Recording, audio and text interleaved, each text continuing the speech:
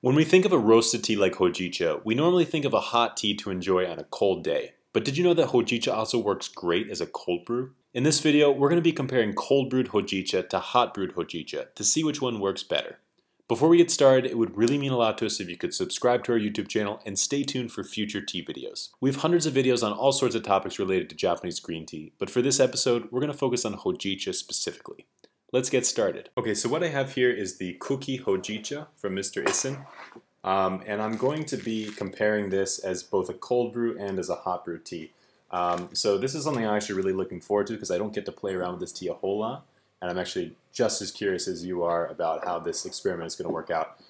So for those of you who don't know, hojicha is normally considered to be like a warming tea, something you would drink in the fall or the winter time. But what we found out when we met with the farmers of Marafuku in Shizuoka is that this tea can actually be a really great cold brew, which is a little bit surprising considering that the flavor profile is more on these kind of earthy, wooden, a little bit nutty, chocolatey notes. Definitely these warmer tasting profiles. But surprisingly enough, it does work well as a cold brew tea. So I have 5 grams of the Kuki Hojicha here. And as you can see, this is a roasted stem tea. So it's a really dark roasted stem tea. There are some leaves in here, but they're very rare. It's mostly an emphasis on the stems.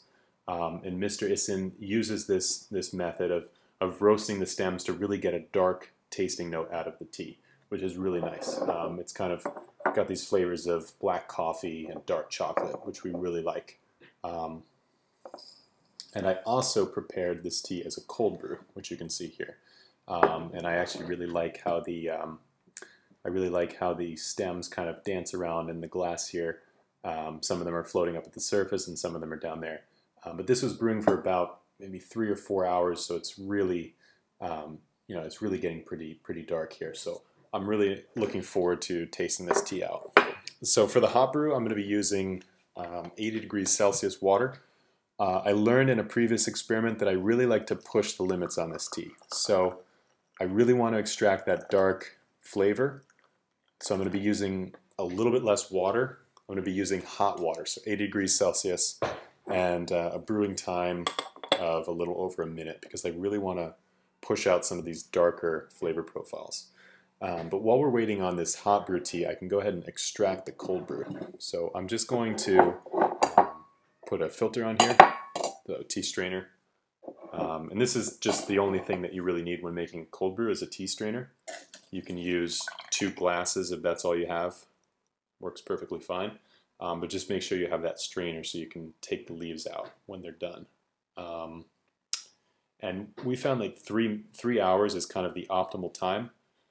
You can go overnight. You might find that it's a little bit overbrewed, and you can do 1 or 2 hours, but you may find that the flavor is just not quite where you want it to be. It's just a little bit weak. So you can see really dark color here. I'm going to go ahead and pour out the hot brew now. It's probably been over a minute, but with this tea, I really want it to get dark, so I'm kind of trying to push the limits a little bit here. So hopefully I end up with about the same color. I know the quantities are different, but let's see. Yeah, more or less. I would say the cold brew is a little bit darker. But both of these are starting to look like a really light coffee, which is kind of what you want with this tea. Go ahead and smell the aroma of the leaves. You can see, well, I say leaves, but they're really more stems. Yeah, it's really heavy on these campfire. Almost getting like a burnt marshmallow, like when you're making a s'more or something and you just go a little bit overboard. That's kind of what the aroma is like to me. So I'm going to go ahead and start with the cold brew. Oh, wow. That's really, really good. Yeah, again, this is a tea I don't really play around with a whole lot. And normally when I cold brew a hojicha, I'll actually kind of make my own for the cold brew. But this is my first time really using this Kuki Hojicha as a cold brew tea, and I really, really like it.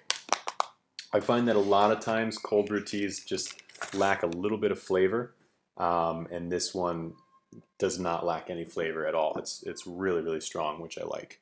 So Definitely getting more of these dark chocolate notes.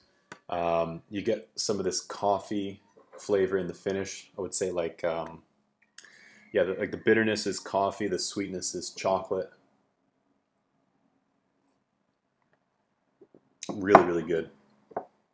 Really good. And this is a very low caffeine tea, so you can kind of, this can be kind of like the tea you drink all afternoon, which is always good for me to have because the teas I like the most tend to be the highest in caffeine, and it's kind of hard because I can't drink a whole lot afternoon. So the hot brew is a little more on the wooden side. So I'm getting more of these woody notes, which makes sense because the stems are a little bit more woody than leaves.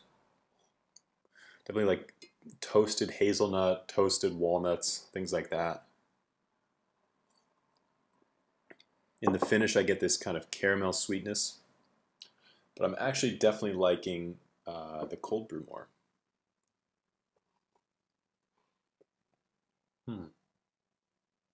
Oh, what is that? It's actually kind of a little bit hoppy. It's like, and this is something that you might find in other teas from the terpenes, but the flavor is almost like a craft beer almost. Yeah, you almost get this like, can't believe I'm saying this, but you almost get this like bright hoppy flavor that you would get in a craft beer or something like that. But definitely more of this chocolate, more of this coffee. And then here you get more of the toasted walnuts, toasted hazelnuts, and the caramel. So I'm actually kind of surprised. Normally you'd get a little more sweetness with the cold brew. Here you're actually getting a little bit more of that coffee flavor, probably because I brewed it just a little bit on the longer side. Yeah, that's really good. Really, really good. I really want to play around more with these roasted stem teas as cold brews because some of my all-time favorite hojichas have been the ones I roast myself from a kukicha, and then I just cold brew it, and I get really good results from that.